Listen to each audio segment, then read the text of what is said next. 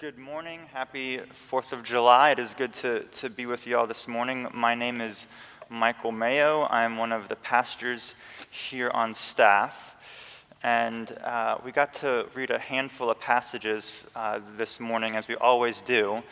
And as we read these passages, I appreciate how the Bible is honest. The Bible talks about real people who live real lives in the same real world as you and me. It does not sugarcoat things, does not hide their problems. It's not like an Instagram feed where the person will only post the most flattering pictures of themselves. If you read it, you think everything is great, and it hides all the places of pain. But that's not what we see when we read the Word of God. The passages that we read today would probably not be posted on social media. In Ezekiel 2, he's essentially given a call from God that says, your whole life's work is going to bear no fruit. No one is going to listen to you ever. That's not the kind of thing that you probably want to share with all of your friends. Or in our psalm reading today, we read how they're enduring more than the psalmist can bear, and he's just waiting for God to, at some point, have mercy on him. He's coming from a place of misery, not the kind of thing you share on Instagram. Or in the Gospels today, perhaps some of the previous Gospels we've read would make the cut, where we read how Jesus stilled a storm, or cast out a legion of demons out of one man, or last week, how Jesus even raised a girl from the dead. But probably not today, when Jesus goes to his hometown with the people who could have changed his diapers, who watched him grow up, and rejected his life and his work. That probably wouldn't make the cut either. And if you're like me, you probably have parts of your own life story that you wouldn't want to be a part of your Facebook story. But our passage in 2 Corinthians today, it's an invitation as we meditate upon it to reconsider how we look at these hard moments that we tend not to want to share. So that's the invitation that we have this morning, is how do we look upon these hard but honest moments of our lives? So at this point in this letter, Paul is defending himself against his rivals. He's saying that the gospel ministry that I've done among you is genuine, but these other people who he facetiously is calling the super apostles are saying, no, Paul is an imposter. He's inferior to us in every way. Can't you see all these bad things that happen to him? He must be weak. And as we read this passage and what comes before it, it would be easy for us to think that this is a past beef that has no relevance for our present life. But that is not what Paul says. In fact, if we read ahead to verse 19 in chapter 12, he says, have you been thinking all along that we have been defending ourselves to you, which is to say, have you been thinking that I've been writing this only to justify myself? He says, it is in the sight of God that we have been speaking in Christ. Why has he been doing all of this? And all for your upbuilding. So for Paul, the way he writes about this is not just to justify himself, it's to build us up in Jesus. Now, why is that so? I think Paul wants to dispute the claims of his opponents because he's concerned that they distort the gospel. He's concerned that if the Corinthians, or we with them, follow the premises of his opponents, we'll lose sight of the grandeur of God's glory. So Paul is at pains here for us to see that God's power is not displayed in our strength, but perfected in our weakness.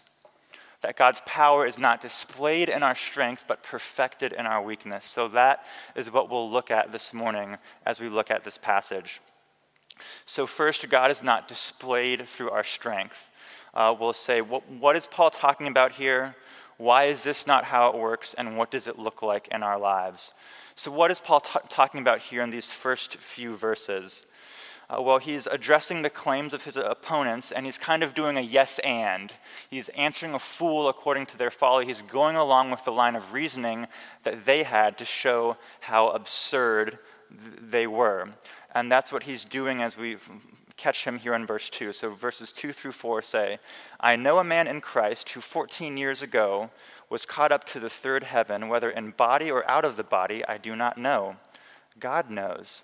And I know that this man was caught up into paradise, whether in the body or out of the body, I do not know. God knows.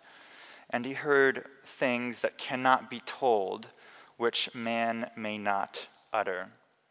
So what is happening here? What's this talk of three heavens? It's kind of confusing. Essentially, in the day of Paul, people would have thought of like, our universe is multi-layered, so the first heaven, think sky, where the birds are. The second heaven, think space, where the sun and stars are. Third heaven, think an invisible realm where God dwells. So what Paul is saying is he knew a guy who had a vision, who had some supernatural experience in which he came before the very presence of God. Now, to me, that would seem like a great credit to this person. That, to me, would seem like this is a reason why I should follow this person. That sounds awesome. But Paul says no. Now, why is this not a way in which God chiefly displays his strength? Because it sounds amazing. So the first reason why not is because it doesn't build up others. If we read in verse 4, he says, he heard things that cannot be told, which man may not utter. In essence, this vision that this person had could not be conveyed to other people. It was only for him. And it would make sense that if you have an experience so sublime of God that words could not do it justice, just as a picture of the Grand Canyon could not do justice to the real thing, I imagine that if you had a supernatural encounter with God like that, your words could not do justice to what you experienced. So this is not a way God's power is chiefly displayed because it can't be shared with other people. So the first reason why he says this vision is not a way for God to be chiefly glorified is because it can't be shared with others. The other reason he says is that it builds up the wrong thing. So in verse 7 he says, so to keep me from being conceited, which suggests that this encounter would have led to him being conceited. This spiritual encounter would have been prone to artificially build up the person who had it, as opposed to rightfully building up God himself. It's not bad, but it can lead him to think that he received it because of his worthiness, not because of God's grace. I imagine it's like perhaps you've met a kid who was bragging about how many gifts they got for their birthday, as if it meant that they were so great, when in reality it just goes to show how much their parents love them. This is not the means to which God's power is chiefly displayed, because though it is a way of God expressing his love, it can easily become turned in on our own self-love. And thirdly, we see how it's not the chief means that God would use to convey his power, by how Paul distances himself from this experience. At the beginning of our passage here in verse 2, Paul kind of refers to this person in the third person. He says, I know a man, I know a guy. But if we go on to verse 7, he says, to keep me from becoming conceited, making it clear that Paul was this person in question that had this spiritual experience. Why would Paul distance himself from this experience as if he did right here? I think he did that as it says in verse 6. He says, so that others may not think more of me than he sees in me or hears from me. Paul is saying, I don't want the power of God to be a secondhand experience that leads to others looking at me. I want the power of God to be something people experience and that is demonstrated in their own lives. And so this spiritual encounter, this strength perhaps of the super apostles that had claimed they should be listened to because of this amazing visions that they had, Paul is saying that's actually not a good reason. That's not the way in which God's power is made manifest, because it can't be conveyed well to other people. It leads to you building up your own self, and it leads others to looking to you instead of to God. So what could this look like in our own lives? Because while some of us may have had ecstatic spiritual experiences, perhaps most of us have not. Well, one, this pushes back against this idea that success proves our legitimacy before God. In essence, that's what Paul's opponents were saying. They're saying because we have all these credentials, because we've had all these ministry successes, because we've had all these supernatural experiences, we are great and y'all should follow us. This is what it looks like to be a minister of the gospel. But Paul says no. In essence, what those opponents are saying is a permutation of the prosperity gospel, which says that God's divine blessing on our own lives is manifested in material blessings in our own lives. And while most of us would probably agree that God is more than just a divine peddler of earthly goods, it's easy for us to believe a slightly different version of this when we look at ourselves. So if you are a Christian with us this morning, you are a minister of the gospel. You may not be ordained like me and James, but Paul says that everyone in Christ is an ambassador, is a representative of the kingdom of God. So we're all called to do ministry in some way. And so the question is, what makes us look like a good minister? What makes you a good minister at work or in home or at school? It would be easy for us to think that God can only be glorified in our work if we meet or exceed all of our performance goals while being super nice to everyone and super Christian to everyone at the same time. Or if we're a parent, perhaps it's easy to believe that God can only be glorified through my parenting if I never get mad at my kids, if I do spiritual things like prayer and reading the Bible with them, and if my kids behave well or something. If I do all of those things, then God will be demonstrated to be a good God. Or maybe if you're a student, you might think, gosh, God can only be glorified through me if I'm not anxious or depressed, or if I have all of the answers, or if I never get into trouble. It's easy for us to believe that we must be seen as great for God to be seen as good. It's easy for us to think that unless if we are strong, God's power will not be shown. And Paul says that that is not the case here. Now, this does not mean that fruitfulness is unimportant. It does not mean that faithfulness is unimportant. And it doesn't mean that we shouldn't use our strengths. But it does mean if we see our strengths and our being strong as a prerequisite for God's power to be at work in our lives, it means we're deeply mistaken. Because when we trust in our own strength, it leads not only others, but also ourselves to ourselves instead of to God. So whether our strengths be supernatural experiences or natural abilities, Paul says God's power is not made perfect through our strength. And when we do this, we often want to be strong. We want to be strong so we can live apart from God. That's often what we want. If I'm strong, then I won't need God. But Paul says instead of that how God's power is displayed, God's power is instead perfected in our weakness. And we see that in verses 7 to 10 in our passage. So in those verses, we'll look at the same questions. What is Paul talking about? Why is this the case? And what does this look like in our lives?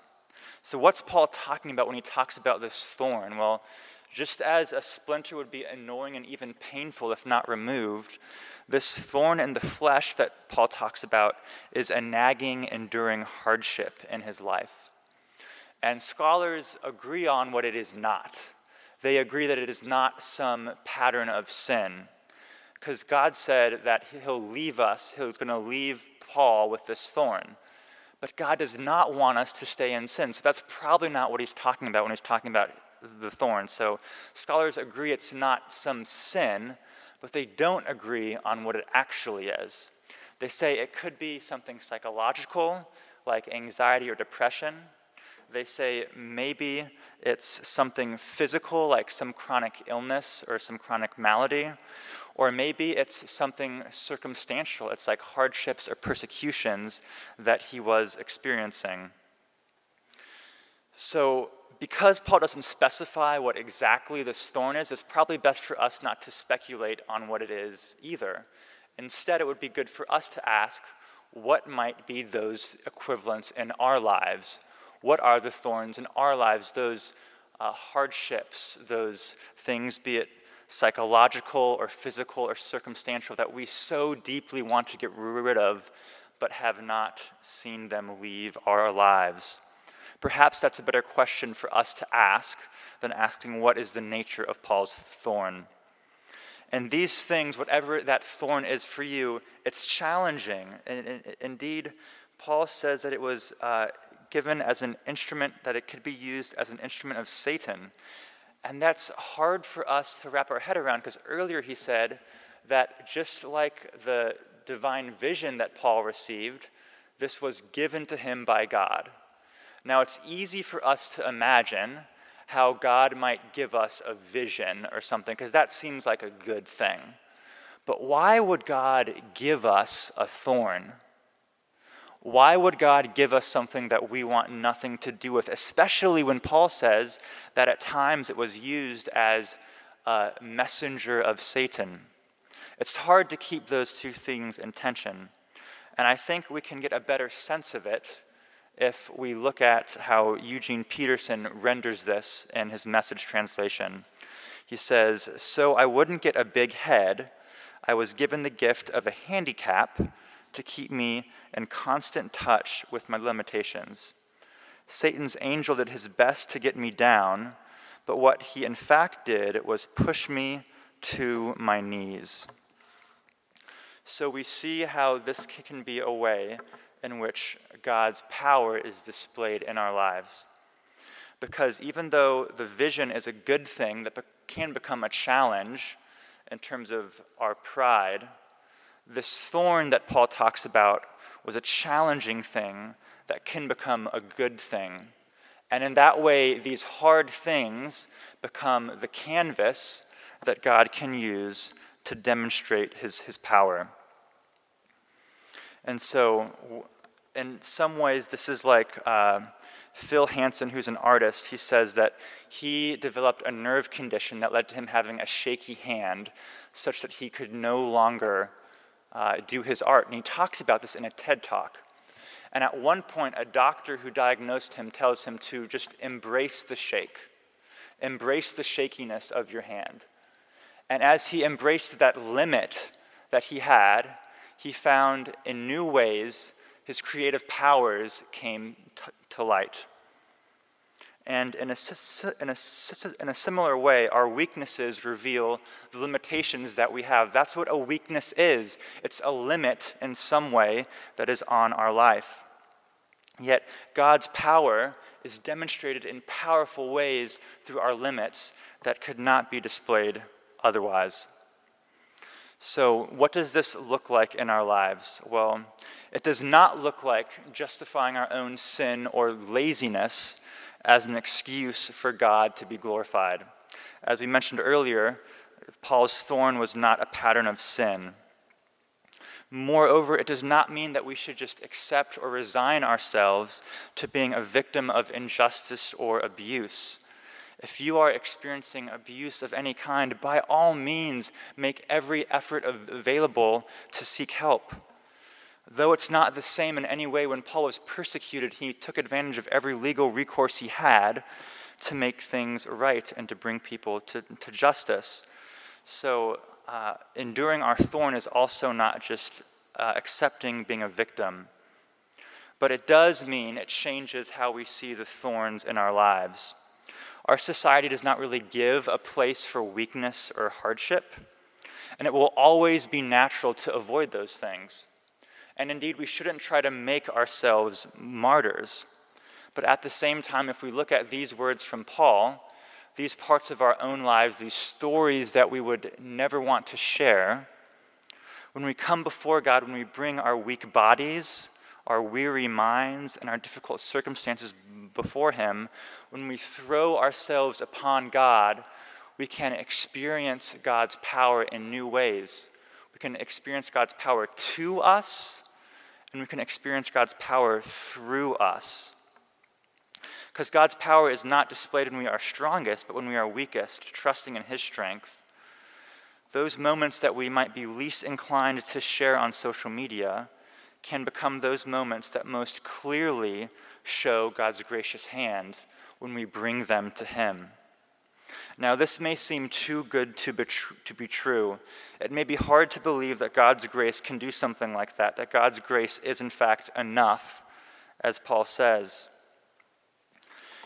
But Paul says that Christ's power rests on us in our weakness. And though we might not make our weakness part of our Facebook story, God has made it part of His own story. The word rest upon in verse 10 can be literally translated as to dwell with. It's related to the word that John uses at the beginning of his gospel to say that Jesus dwelt among us, when he says that Jesus embraced our weakness and our limits to live with us. And just as Paul prayed 3 times for his thorn to be taken away, Jesus prayed 3 times for the same thing. And just as God did not take it away from Paul, He did not take it away from Jesus either. So instead, Jesus had thorns on his hand, on his head, and his side was pierced. In his hometown, he was rejected, but on the cross, he was mocked for being too weak to save himself. And yet that moment of his greatest weakness became the moment God's power has been chiefly displayed as He defeated sin and death. So as Revelation says, we can dwell with Him and He with us forever. We, by our own nature, want to be strong so we can live apart from God. But God became weak so we could live with Him. So instead of just trying to escape or overcome our weakness, I invite us in the meantime also to entrust them to God. And instead of looking to our own strength, receive God's grace and look for the ways in which His power can be displayed and shared in the tenderest moments of our lives. Please pray with me. God, we acknowledge that we all want to be strong in our own ways. Give us the grace instead to bring our weakness before You, to cry out to You, God, that we might see Your power be used to perfection in our weakness. Jesus, we ask this in Your name. Amen.